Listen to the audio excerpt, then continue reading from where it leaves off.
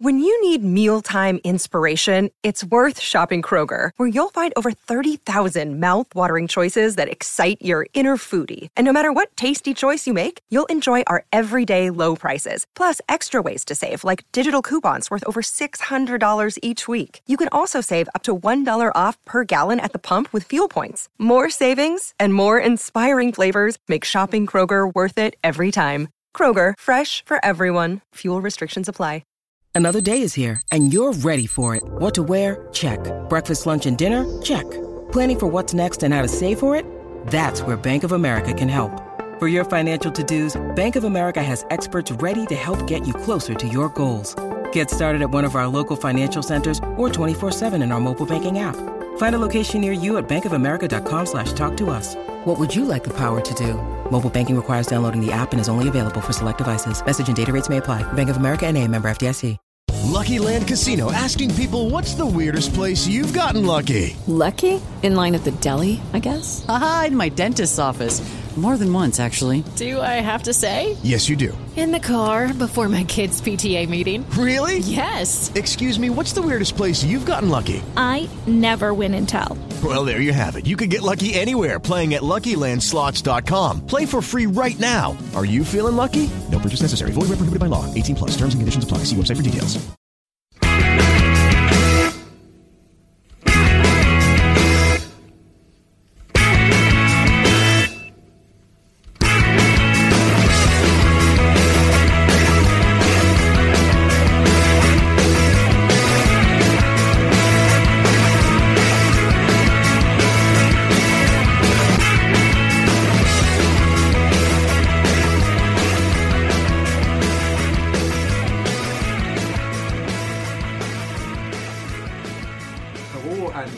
Monday's edition of the Terrace Scottish Football Podcast, the only Scottish football podcast where people usually prepare intros and this person hasn't.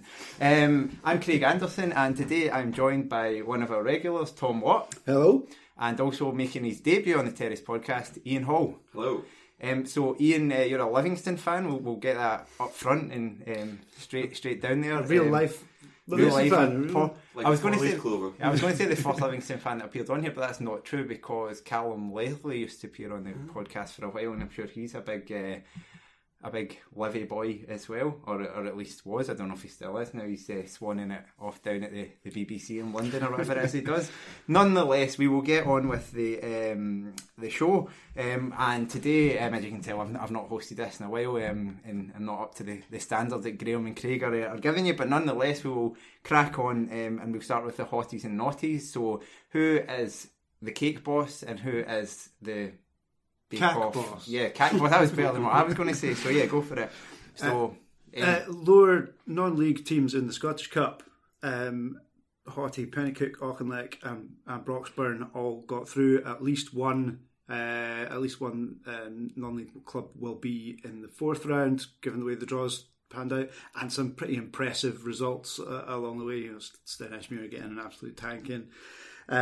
Cove, High Flying Cove going out to Auchinleck. So very good weekend for the lower non-league clubs. I think I read 13 non-league clubs left at this stage, which I think is the most there has been in several years. That stat of several years. Several years. Very precise. But yeah, so I was particularly, even though the Pennycook one was a big result, I was actually the Broxburn one I thought was bigger, because quite often they had their first go at Cowdenbeath and they got a draw at Central Park, and you often think, they've had their chance, and that's they got either kept Fort William against Albion Rovers, and even though they were at home in the replay, they got scudded 5-0, and that's kind of what you come to expect. You get your second chance at them, but they just went and battered Cowdenbeath. It certainly seemed like both of those games were just completely one-sided affairs. Because I know Craig Telford was at the Stenhousemuir one, and I think he said at half time, I think it was still 0-0, and he said they should have been about 4-0 down, so it certainly felt like a very one-sided game. I was particularly impressed. I read something about one of the Broxburn players who I believe scored had been on the night shift, come home, slept for 4 hours, scored the winner in a Scottish Cup tie, or one of the goals in a Scottish Cup tie, and then went back straight on the night shift. That's exactly what you want to see with the lower league team. And that's considering I was on holiday and I flew through the night and I didn't get any sleep, and so I went to bed on Saturday night and I slept genuinely for 15 hours, which I've never done before in my life. But I went to bed at 8, and because the clocks went back, I woke up at 10, and that's 15 hours. That's pretty good. I've never done it before. We were pretty impressed with ourselves. I was sitting on Saturday night trying to stay awake, and then we got to like 7:30 and I was falling asleep in front of the telly. I'm like, can't do this any further. And you have 0 Scottish Cup goals to your name. I have never scored in the Scottish Cup, and nor do I expect to anytime soon. So my hottie for the weekend is people missing penalties.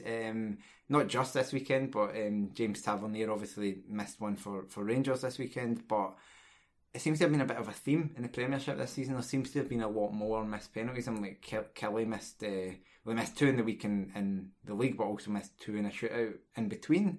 St Johnstone don't seem to be able to score a penalty, but Tavernier in general has missed a few. It does seem to be a wee bit of an epidemic of penalty misses, and what is causing it? Is there some hex now over the penalties? Has it been the kind of curse of Lee Alexander that ever since she was shafted in the summer, she's just made it her kind of, she's put a spell over all of football to not allow penalties to be scored anymore? Well, I wonder if there's something in that you shouldn't be letting the player that's won the penalty take the penalty. So say that was Tavernier at the weekend. The one penalty I can remember us getting that so far this season was away at St Johnstone. Lyndon Dykes won it 92nd minute, I think. Missed it. Seen it a few times. Don't know. Must be something. That was an Arsene Wenger thing. He used to never let the player who. I also remember a Kelly game against Rangers where Chris Boyd got fouled for a penalty and was injured, was getting treatment, and therefore couldn't take the penalty, and Peter Leven had to take it and missed. Though, so it does go both ways, because I'm pretty sure Chris Boyd would have fancied him more to batter it in. So it does. I could be getting the players the wrong way round, of course, but that's what I have in my head is the way it happened. So what about you, Ian? My hottie for this week, obviously going with something from the Livingston game, was Craig Levein shithousing his own fans by saying that they'd built on the performance against Rangers, getting a 0-0 draw against a 10-man Livingston side because they got battered 5-0 there last season.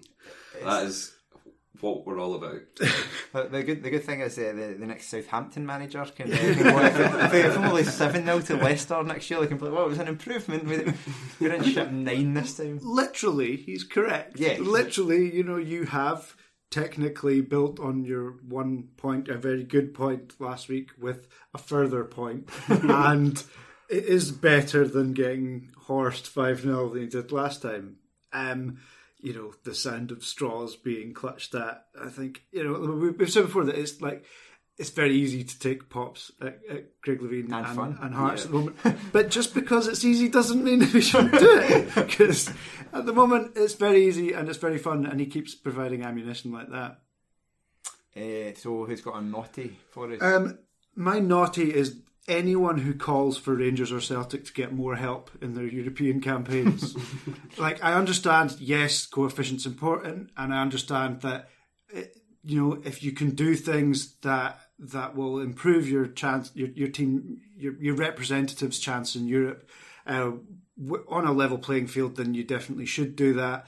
However, if you look around Europe, other countries, big teams in foreign countries tend to do things like, write off the League Cup because they know that there's going to be fixture pile up. But there's this obsession constantly that, the Rangers and Celtic have got to win every single week, and, fair enough. But if European football is the priority, and if if going further in Europe is the priority, then, throw out the kids in the League Cup, and if you go out, you go out. That's what big teams do all around, the French League Cup is a write-off for most teams, other than, it has changed slightly since there's been mega money and the reserves at PSG could walk the league anyway. But largely speaking, if you want to avoid fixture congestion, what you have to do is allocate the ample resources that you can accrue over the summer and the many seasons, and allocate them properly so that you put your best foot forward when you can, and you prioritise everywhere else, because that's what every other fucking team has to do. I'm also in a weekend where Celtic have been going on about how great it is that they have 3 really good right backs not inclined to buy that they don't have the strength and depth to play on a Sunday after a Thursday. Great. So what about you, Ian, for a naughty? Have you got one? A naughty, mine this week comes from the world of media, where Keith Jackson has... You've stolen mine, so we're united in that one.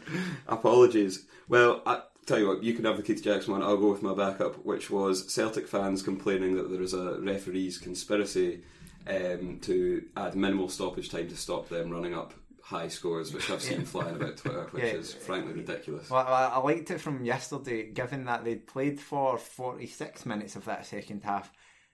The goal was... literally nothing happened in that. Why were they suddenly going to rattle in 2 goals in the extra 2 minutes that they thought they should have had? And then I kept seeing them on Twitter saying, there were 6 subs. No, there were 3 subs made at half time. So there were 3 subs. Literally nothing else happened. For the first time ever, I saw the pity 1 minute being given and thought, you know what, that's actually right. Right, yeah. I have sympathy in the sense that you should play the amount of time that there should be, but the idea that it's somehow going to stop you in that game yesterday, there was not another goal being scored if they played for another 3 hours. Literally, both teams had stopped trying, as we'll push on to later. So we'll move on to the one that you were also going to give, which is Keith Jackson. My word, like, there's takes and there's takes, there's hot takes, but I'm pretty sure that telling fascists to fuck off being a bad thing is a pretty bad take. I am no lover of Celtic, of the Green Brigade, of pretty much anything that comes out of that part of Glasgow, to be honest, but I thought that telling the Mussolini banner was magic. It was fantastic to begin with, and then telling the granddaughter of Mussolini to fuck off in an Italian and a sign is top notch. Is exactly what you want. And for Keith Jackson to come out and say, "Oh, you shouldn't have done that," it's like, no, that's it's fine. They weren't violent. They didn't do anything. If you can't tell the relations of notorious fascists to fuck off, who can you it's tell? not like it's Mussolini's kind of silly wee granddaughter that's working. You know, she's working in a shop and she just wants to go on with life.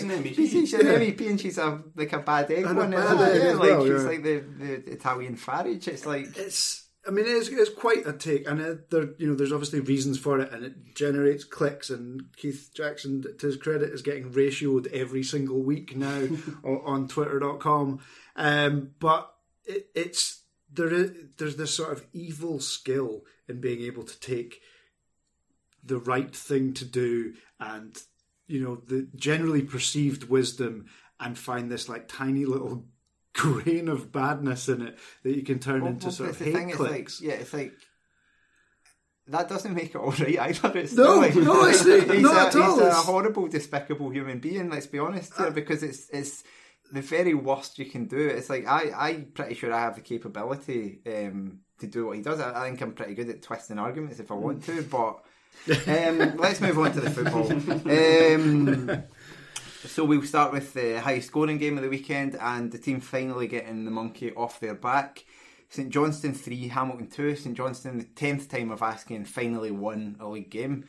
And this was interesting because I was about... I thought they were going to win. Hamilton pegged it back to 2 each, and I thought, this is going to be an interesting stat. I wonder when was the last time a team went 10 games without winning at the start of the season. And had I just fired my laptop up to check this, and by the time I had loaded everything up, they'd scored. So they won. So it was a complete waste of my time. So what was your takes on this? I can't decide whether this is encouraging for St Johnstone or slightly scary. Like, ultimately, they went goal behind. They found themselves back. They fought back to 2-1 largely through David Witherspoon, who had an excellent game, and then it would have been very, very easy for them to kind of completely panic when it went back to 2-2, but they didn't. They found they found something else and won the game. What I think, I'll get my concern out of the way before I give them credit. The concern is they had 5 or 6 players who had really good games. Yeah. Witherspoon had an excellent game. Ali McCann had another really good game. Murray Davidson, Stevie May is still missing chances, but largely had a good game. And if you've got players who are, they're all good players, they're all talented players, and they're all having a good game together, and you're still needing a goal in the last couple of minutes to get through, there are still serious concerns, particularly in defence. Having said that, Hamilton's defence was even worse. I was going to say, particularly in the left-back position, because Scott Tanser for that goal, my word, that is some rank-rotten defending. And Scott Tanser's a player who went through a wee spell of doing pretty well, but every time I've seen him in the last year, 18 months even, nope, not for me. Yeah, and I think we've said before that there's been worrying regression in the St Johnstone defence, which was kind of what they built their sexy St Johnstone on in previous years. I think credit to Hamilton, their opening goal was great. Yeah, it was that was a really well taken goal. That was a nice move. Really nice move. Great touch from Miller on the way through. Yeah, all round, strength and like a deft finish. Didn't smash it. The only thing he could have done being off balance. That was great. And credit to St Johnstone for coming back, and they hit the post and hit the bar. And I think there is enough in that squad going forward that can see them get up the table. And obviously they dug in and won. That defence has serious questions over it, though. It's not just been a one-off, it's been a 10-off, which is why they took them 10 games to. And in fact, before that, they had an utterly shambolic League Cup campaign as well in the group stage. So there are worries there, because you keep looking at it and going, oh, they're too good to go down. But the more I look at that squad, I'm like, are they? There's been better squads than that have been relegated. There's worse squads than that have stayed up as well. They're not bad, but and it's maybe too much of a negative tone on a weekend that they won. Witherspoon, 2 goals, should have had a hat-trick, really. Because, Dre Wright got criticised for his sitter that he missed, but I thought he had the ball was moving, there was a defender there, it wasn't an easy chance, but Witherspoon's a yard out, and you almost have to try and miss that one. Exactly, and would have been the second Scottish Canadian to score a hat-trick in the Premiership this season already. That's so a niche stat. But he couldn't manage it. And then Callum Hendry pops up with a big goal at the end. I cannot decide on Callum Hendry at all. He's got all the kind of culture and all the grace of his dad. Like, he's got absolutely no. He's just very rough around the edges. He's very raw, but he is 21. It's not like he's a teenager, but he puts himself about and he gets into positions.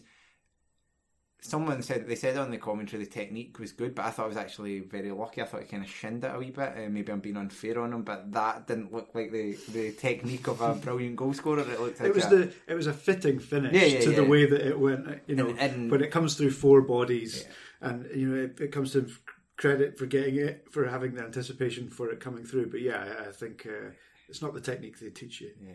But it's a very funny, because you're now left with that kind of group of 5 teams that are all kind of separated by a couple of points from St Johnstone up to Hamilton, and they've all been absolutely terrible this season. Let's be frank. Hamilton, they often grind out the wins, and but they looked abject here. They were obviously rotten the previous game as well. They're just.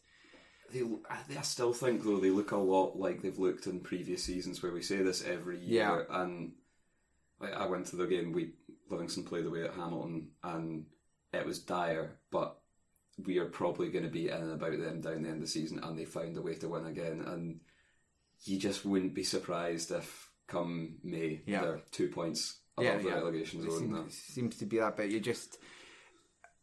The first goal they scored was really nice, but then they're relying on things like Murray Davidson taking leave of his senses in the box, which is just inexplicable. And even at that, they gave up so many chances to St Johnstone. A St Johnstone team who are supposedly low in confidence and all that, but they cut through Hamilton like a hot knife through butter. I was trying to think of something else that hot knives could go through. Hot knife through a nice tub of chocolate spread out of the fridge, but not that you should keep that in the fridge because that's deviant behaviour. But so Hamilton, I have been very concerned watching them that they just maybe lack a bit of the grit that they've had in previous games. Would be my worry about them, that they just seem a bit softer in the centre, which is maybe partly because Rice has maybe got this philosophy that he's talked about. I'm not saying he's not suddenly turned them into all-out attack or anything, but they are not the stodgy team much of the time that they were under Canning, but Canning's stodge did keep them up repeatedly, as much as it wasn't fun to watch for their fans and all that. So it's interesting for them, but we say this about Hamilton every year and going. I think there's a huge win very early on for St Johnstone, because as you say, there is this sort of little micro league down the bottom at the moment, and I think on paper St Johnstone are definitely too good to go down, but if they can't sort their defence out, that is a massive problem. And if you look at the teams around them, Hearts, you would expect at some point, maybe they're not going to revolutionise their whole season, and they may well finish in the bottom 6, but you would imagine over the course of a season they'll put together enough to pull away a bit. And if it got to a war, they've got greater quality than those around them. Hibs at some point, you'd imagine either Heckingbottom will get it to work or they'll blink, and they've got better players around them. St Mirren look a much more organised. They've struggled to score goals, but they're not conceding a lot. They look like a pretty solid proposition as well. So if you're leaking goals the way that St Johnstone and Hamilton have been, it is a bigger concern. And if St Johnstone had been 4 or 5 points adrift after 10 games, it's quite hard to see at the moment where they will pick up 6, 9, 10 points to start pulling it back on the teams above them. Okay, we'll move from the bottom of the table to the top, where Celtic made it 7 wins in a row at Pittodrie, and absolutely smashed Aberdeen. Sorry to break that news to you, Tom, but it was a thorough pumping. Yeah, it was a thorough pumping, and it could have been a lot worse. I think you've got. I think first of all, credit due to Neil Lennon to some extent for recognising the pattern of Derek McInnes playing setting his team to play the same way every single time, and not realising that if you do the same thing every single time and expect different results, that way madness lies. So McInnes going for sitting deep, man marking, and Lennon, to his credit, completely sussed that out very early on, tactically got it spot on, moved Frimpong right up on the right hand side. Scott Brown was dropping back into fullback positions because there was no threat in the opposition half.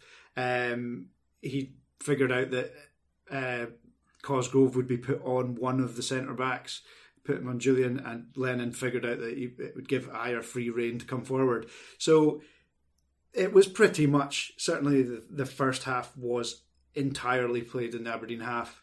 And credit to them. I mean, Frimpong in particular looked really good. Like every time he got the ball, something was happening for Celtic, and although he was losing the titanic aerial battle with Niall McGinn whenever balls were shelled out wide, even when he gets knocked to the floor, he is up and away, and he back on people's heels, and he was back and forward admittedly from a very high starting position all game. So that's the credit.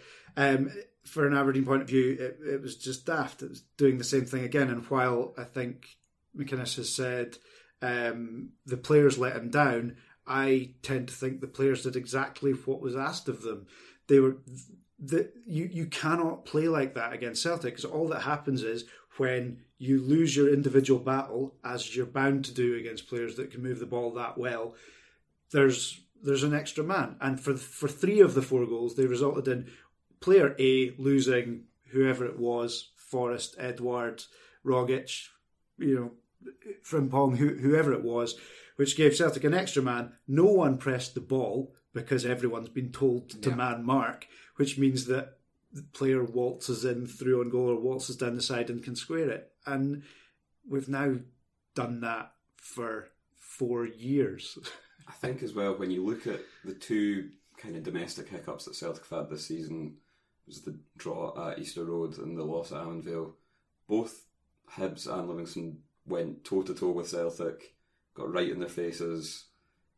And for an Aberdeen team full of hard-working, physical defenders, why you wouldn't employ that approach is baffling. And I think McInnes has, to be honest, as you say, he's said he felt let down with the players. He's probably got to take that one on the chin, hold his hands up and say it was his fault. To allow the thing for me was the man marking. Like, you're just allowing Christopher Ajer to stroll out of defence, and that's the guy. He's the most comfortable player doing that. There was shades of when Van Dijk played for Celtic in terms of he takes the ball, he just goes for a run, he just keeps going. If you don't stop him, he just keeps going. And there were times where he was running 40, 50, 60 yards. And a guy who's got that ability to pick a pass, you can't allow him to do that. If it's Julian, fair enough, he's a bit lumbering and he's probably not going to hurt you, but you can't let Ajer do that. None of it made sense. John Gallagher, for my money, possibly the worst Aberdeen player of the last decade. I don't know. There's some hot competition. It was certainly one of the worst individual performances. I realise I'm jinxing this right before they play Kelly next weekend, but the guy, I read someone say he looked really good in the early European games, and that they've started to realise that's because he was the only player that was match fit, because he'd been playing in America. Like, it's quite possible. It's quite possible. I mean, he certainly looked early on like he was quick and he closed people down, but there were, like one point where you get to the byline, you stop and you play the ball out for a throw in by mistake is bad. But I think either out for a throw in or directly to the opposition player 3 times. I think there have been some pretty bad players in the last 10 years, so I'm not sure it would be. But as an individual performance, it was pretty terrible. But I wouldn't really want to single anyone out, because what is equally baffling is what was so successful in our easily the best Aberdeen performance of the season against Motherwell a week earlier relied on the fact that there were essentially two defenders who played their entire lives as defenders, sitting and playing like a high energy, get in the faces of a Motherwell side that their midfield is all about energy.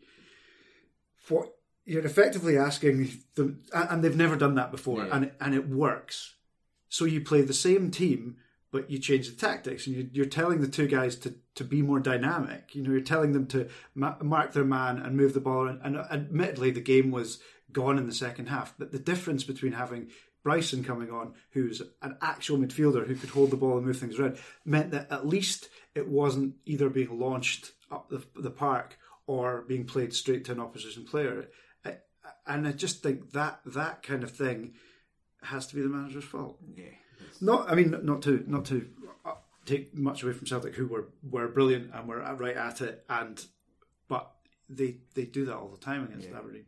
Well, it's what Lennon gets out of his team in a lot of games. He's got his faults, Lennon, but tactically, I think I was thinking, going back to the Lazio game as well, tactically Lennon is very good. He's always got a good set piece routines. His team seems to have good shape and stuff. So there's a lot to like about Lennon in these types of games. He comes out and his teams have the ability to blow teams away and do so regularly. And I think had this been the penultimate week of the season and they were in the position they were with Rangers with goal difference and all that, they could genuinely have won. It could have been another 9-0. It was that one-sided. And Aberdeen, for all that in the second half they didn't concede the goal, that was entirely down to Celtic taking their foot off the gas, because say Bryson came in and buzzed about, but they were equally insipid, they were equally useless in the second half. Aberdeen, I feel like they've been gradually getting worse over the last 3 years, but the results have not quite been catching up with it, and you do wonder if it's been one of these moments where suddenly they just hit a wall and the results just disappear, or whether it's going to go back to what they did against Motherwell and they're going to batter teams, again. It's very hard to judge where they're going. I mean, the results have been okay so by and large this season, but I mean, you told me to watched more of the Aberdeen games than me, but I can't remember them putting in, other than that Motherwell game, a really good performance, even in... Not really this season, and I think you're right, Craig, that there has been an indication that it's going backwards. I think there's been some very weak transfer windows, and although they brought in players like Bryson and got and Sam Cosgrove, who everyone rightly thought was terrible when he first came in and is now as good as anyone in the league, general standard of players going out versus coming in. When you look at, like, Kenny McLean's gone on to be an English Premier League player, so Graham Shinnie has gone on to be the most important player for Derby this season, according to their own supporters, and Johnny Hayes, and we're still. We've and Ryan Christie, players like that were so important for at least a couple of the last few years, haven't been replaced with the same sort of quality, and it has sort of been diminishing returns because of that. We'll move on to another team who've been suffering diminishing returns, and that's Hibernian, the draw specialists of the Scottish Premiership. It's the 5th draw in a row for Hibs if you roll in the League Cup game against Kelly, where they did win on penalties, and it's the 5th Premiership game where they've scored their first goal and not won. They've taken 4 points from those games. All is not well down Easter Road way, and can Paul Heckingbottom really last much longer? No. I mean, that's the one word answer we were looking for. Let's move on. To go 2-0 up at home against Ross County and then not see that game out is criminal. But they've just got no confidence. They've got no... Their better players are not doing it. Maybe with the exception of Allen, who every time I see him is still showing up and still doing what you expect him to do, which is to float about, play a couple of great through balls and do nothing else, which is what he's done pretty much his whole career. Canberry's not at it. He's not been at it for probably the best part of a year. Probably more than that, actually. They're just... There's so many things going wrong there that it's hard to pick out one individual. Pretty much like Vela has been a real disappointment. Joe Newell, likewise. It's before you get onto Doidge. And Doidge, who we've not even mentioned here. Doidge had disappeared for this weekend's game, wasn't listed. So you don't know if he's injured or what's going on there. But he looks very increasingly like he's going to be another very expensive flop. I've just never seen, with all due respect to the gentleman involved, I've never seen not just the players on the pitch, but the entire support so terrified of Brian Graham.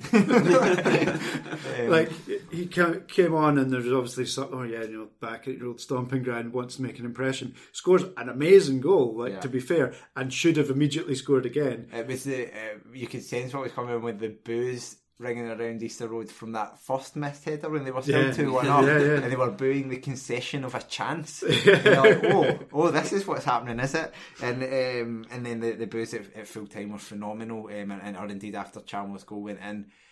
Brian Graham, I think it's a bad rap, to be honest. Brian Graham, every time he's played at any level, he obviously was fairly prolific in the Championship with Raith for a wee while. And every time he's played at this level, he's scored goals. He scored goals for Dundee United. Mm-hmm. He didn't necessarily do great with other teams, but he does always chip in with goals here and there. I think St Johnstone, he scored some. Hibs was the Championship, didn't do great there, but it was okay. And then since he's been at County and he's come back in, he's scored here and there. He's chipping in, and that's what you need when you're Ross County. They've got real striking options. They've got Stewart was missing this game. Irwin's not been seen for a while, and they've still got someone like Brian Graham to come in, come off the bench and score a goal. And then Joe Chalmers, likewise. I read a tweet on Friday saying that Joe Chalmers had one of the lowest, for the goals scored, the lowest expected goals. So his ratio was high, and that was before scoring another 25-yarder on... it was a nice goal, but probably Maxwell... if it was Maxwell and goals, I think it was still... was questionable, but... He has a lot of space to turn and hit it as well on the edge of the box when you're... I don't know if he just thought, it's Joe Chalmers, we'll just let him, but didn't work out too well. But yeah... It's great character from Ross County. I think it's a team that are full of character. I don't think you can accuse them. Okay, they folded a bit at Parkhead, but lots of teams have done. But to come back from 2-0 down, no matter where you are, and no matter the confidence of the other team, you need to have the guts and the bottle to do that. And they've done that over and over again. Because last season, I think a pivotal moment in the title race, they were 2-0 down. I think at half time against Ayr United, and came back to get a draw in that game, and then basically. Both of their paths diverged from that point on, and they ended up winning the league comfortably. Yeah, I mean, I think you can almost point, if you look at the two teams, I think no one would argue that Hibs have got more quality. But if you want to base anything on character or confidence, I think confidence is probably the biggest thing at Hibs at the moment. Ross County have been all right this season. They've been given a couple of hidings. They've had a couple of games when the defence has been all over the place, but they're sixth. Yeah, they're sixth, and they look like they'll be comfortably better than the teams at the very bottom of the league. Hibs have had more shots on goal, more shots on target. I think we're all agreed they've got a better squad, and they're second bottom. Yeah.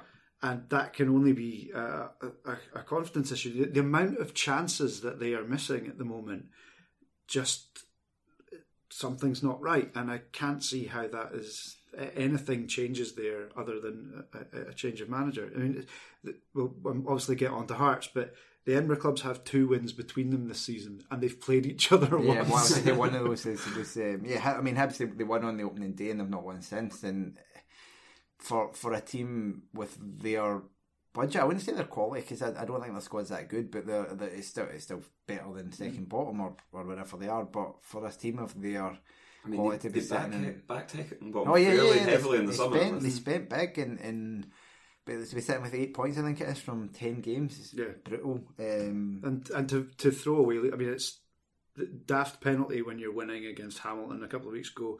You're a man up. You've had 400 chances to make that to double your lead against Aberdeen and draw that game. Lose 2 leads against St Johnstone and lose a 2-0 up at home. Like, that's negligence. And it's not even like you can say, there's a lack of leadership in the dressing room or on the pitch, but you've got Paul Hanlon there, who's been there for ages. Stevenson's still about. Daryl Horgan's an Irish international. There's a lot of players that have played a lot of games at a high level that they should. It's just not good enough. Yeah.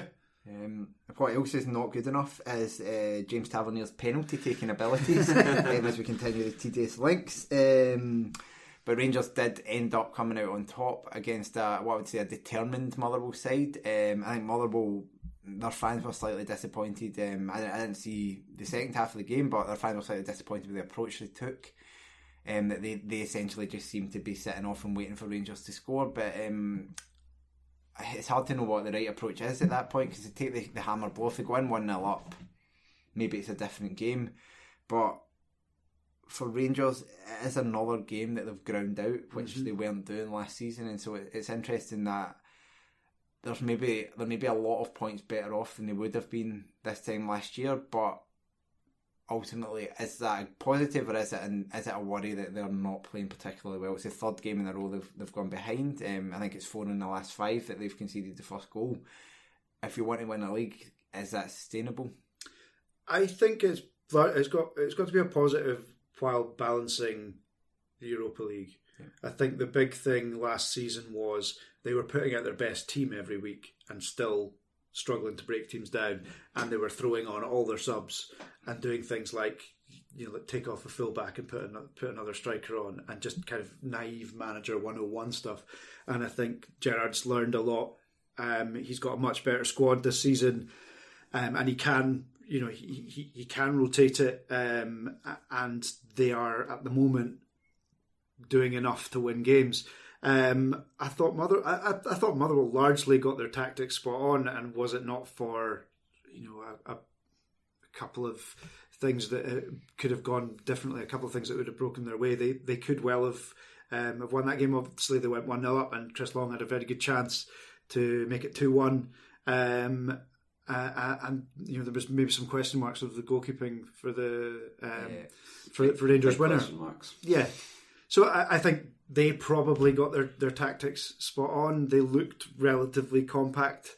Rangers didn't look completely at the races, but they ground it out and won. I think on Tavernier, I think it's interesting at the moment. That Gerrard's had to come out and say, like, defend his captain a little bit, and reading some of the comment, and the the one that really stuck was this season he will win more points than he loses. And for a right back, I don't think anything is more true in both senses, because he does win points. Like, he does score goals, he does get crazy, like 18 assists or something last season. But he also loses, like, for a team that is defensively much more sound than they were last season, he will lose points because he's never been a good defender. Well, you saw it against Hearts in particular. I thought he had a pretty poor game against Porto and what was a really good Rangers performance in general. In fact, an excellent Rangers performance in general, but he was questionable there. He wasn't great. He was okay, but he's a funny one, because I think how bad he is as a defender can be overlooked a little, overplayed a little bit. He's obviously still a capable defender, and it's just that compared to the other three in that back four, he's not defending at that level. And when it's big games, big moments, that's when you get found out. And to be honest, creating a lot of assists is fine, but a lot of his assists are when they're already winning, or a lot of his goals are penalties. It's not like he's battering in goals from open play every 5 minutes. It's a lot of penalties, and I do like him as a player, but I also think he's vastly overrated in terms of what he offers. It's hard to talk too much on him. Helander getting the goal, I think, is big for Rangers. I think he's been a player who's kind of had a slow start. He obviously was in and out of the Europa League squad at the start, and he had a goal originally against East Fife, which then was taken away from him, turned into an own goal. But he got that. That's a massive goal for Rangers. The clock just about hit 80 minutes. Motherwell kind of reaching, the last 10. They're, they can put their bodies on the line, etc. And then just to get that breakthrough, I think is massive, because it's a game, as we said, they would have lost last year, and they can't afford to slip behind Celtic. I think Celtic are turning it up a gear in the league, it looks like, and they do need to keep pace with them. Anything else on either team here? I think it was uneventful game, actually. Like, Devante Cole is an interesting one at Motherwell. I think there's something that Stephen Robinson seems to do, where he brings in strikers that by all accounts should be quite average. Yeah. And over the longer they have with him, the more they kind of seem to come onto a game. And I think he took slight questions of McGregor's goalkeeping for that goal, but if he can start converting chances like that, then I think Motherwell are on to another winner with him. Yeah, they're a good team, Motherwell. I think they're a very good team this season. I'd be astonished if they're not in the top six coming into the season, because just all the parts are there, or go together, and they did get smashed off Aberdeen last week, but they very rarely other games anything other than close, which is also true of both Kilmarnock and St Mirren. Kelly yet again managed to grind out another win, another clean sheet. It's not pretty, but it's effective. So it's for St Mirren, another hard luck story. These are the two lowest scoring teams in the league, but also two of the best defences in the leagues, and that was very apparent. The low scoring part was very apparent from St Mirren in terms of their finishing. Yeah, Andrew has a habit of doing that. I think I'm thinking it was the Challenge Cup final against St Mirren, where he did eventually actually score a cracking goal for Dundee United, but he had, unless I'm getting the game mixed up, he had several big chances in that game that he didn't put away, and it was very similar on Saturday. Everything seemed to fall to him, and the one just before the goal was to not hit the target, but you could see it a mile away that he wasn't going to score. Yeah, I think there's an awful lot more that's encouraging for St Mirren this season than their results have shown. I think they're playing well, and I think not many people this season have managed to make chances against Killie, for example, in particular. And St Mirren did. They had enough chances that they should have, certainly been ahead when they went behind. But they had enough chances to win that game, and they are doing that most weeks, where they're not they're not folding. They look well organised defensively. So I think there's enough there for them to have some positives. Killie, like you say, it doesn't look exhilarating, but it looks incredibly well organised. It looks like they're controlling games. I saw a tweet, and I don't know if it had been sung at some point, but it was where Kelly were boring, but you're not fucking scoring. And I liked it because it's And all credit to goal machine Gary Dicker now 2-2 after previously scoring 1 in the previous 139 games. So a rich vein of form for him. But Kelly building momentum, and I don't know, you'll know better than me, but gradually exercising some of the early demons. I mean, it'll take another qualification for Europe or a Scottish Cup win with the other alternative to exercise those demons properly. But we're back up to third. To be honest, with looking at what else is in the league this year, I'll be disappointed if we don't end up putting in a challenge for that again, because the quality of the players that are there is very high. What's missing is any creativity at all. But to be honest, if we win every game 1-0, then I don't care if we don't have any creativity. Like it's we are not conceding goals now. It'll be a challenge because both centre halves went off in this game. Finlay got stretchered off, and he's pretty much certain to miss Motherwell and possibly beyond. Alex Bruce came on, and Alex Bruce has generally been good for Kelly, but I thought he was a wee bit shaky at times. He kind of got caught a couple of times, but we'll be fine. But Del Fabro then went off later on, and we actually were at the point where we had to bring Dom Thomas on for him, which is it's a curious subject after you've gone 1-0 up. But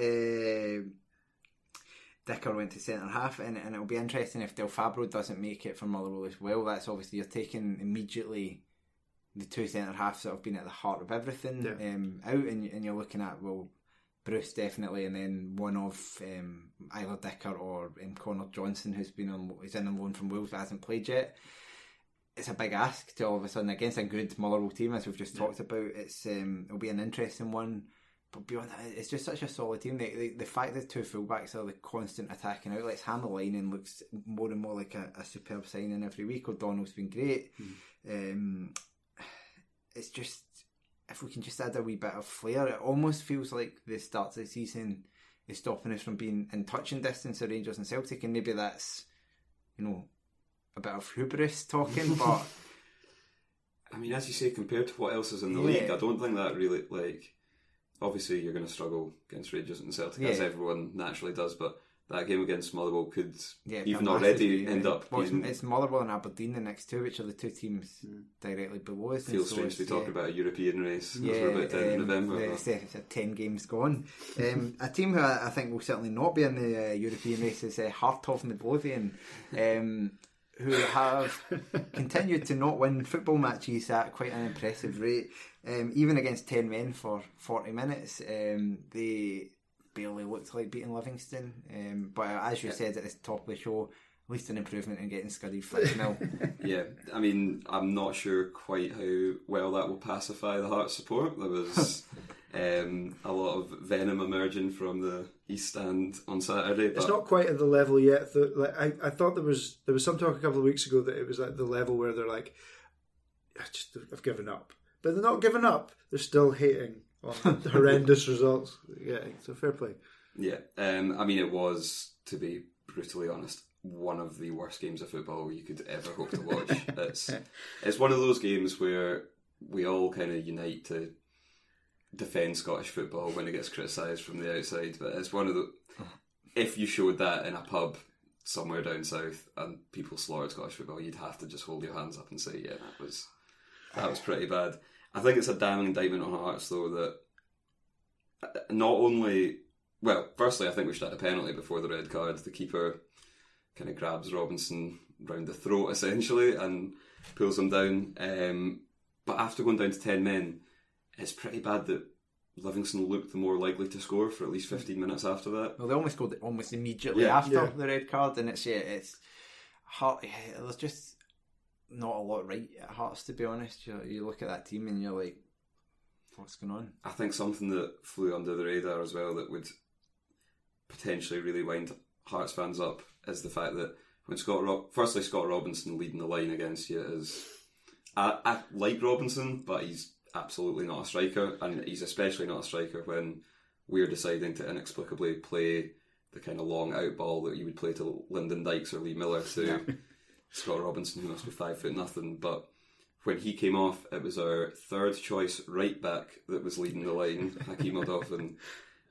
and for us to look the more dangerous team with a third choice right back up front it's just and 10 men, yeah, it's a bam up of the highest order, and frankly, you love to see it.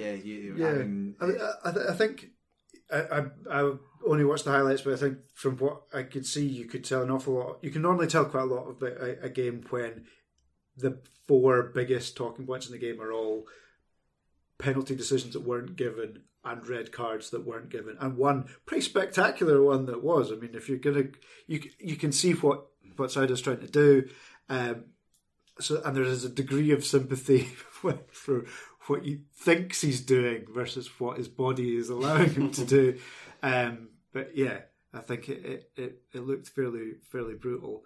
It did look like there could have been a red card apiece, but God, you're scraping the barrel if you're pulling that up. I think, I mean, you'll be better placed to kind of 10 games in talk about how Livy have been, because they've obviously had one tremendous highlight so far this season, but perhaps not hit the high of last season.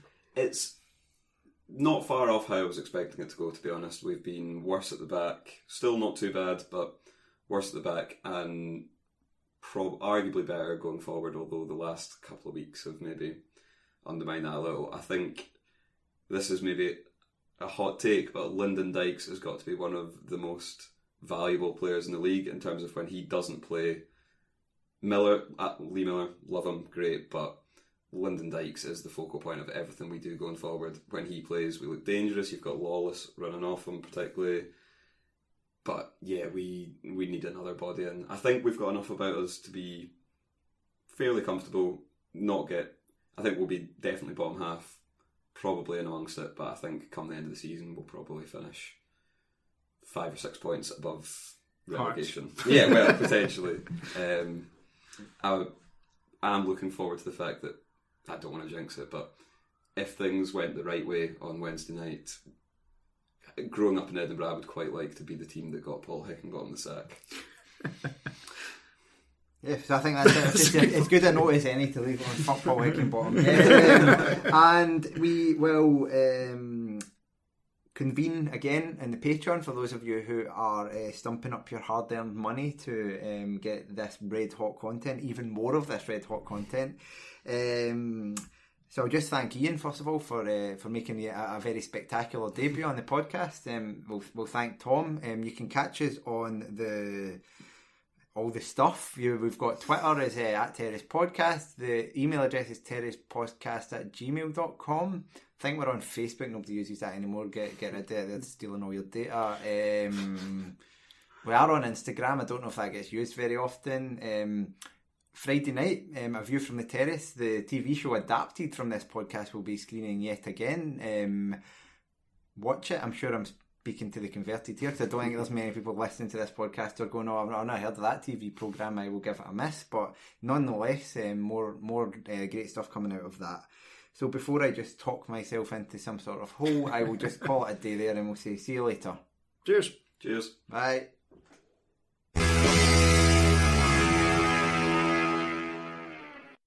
Sports Social Podcast Network. Lucky Land Casino, asking people, what's the weirdest place you've gotten lucky? Lucky? In line at the deli, I guess? Aha, in my dentist's office. More than once, actually. Do I have to say? Yes, you do. In the car before my kids' PTA meeting. Really? Yes. Excuse me, what's the weirdest place you've gotten lucky? I never win and tell. Well, there you have it. You can get lucky anywhere, playing at LuckyLandSlots.com. Play for free right now. Are you feeling lucky? No purchase necessary. Void where prohibited by law. 18+. Terms and conditions apply. See website for details.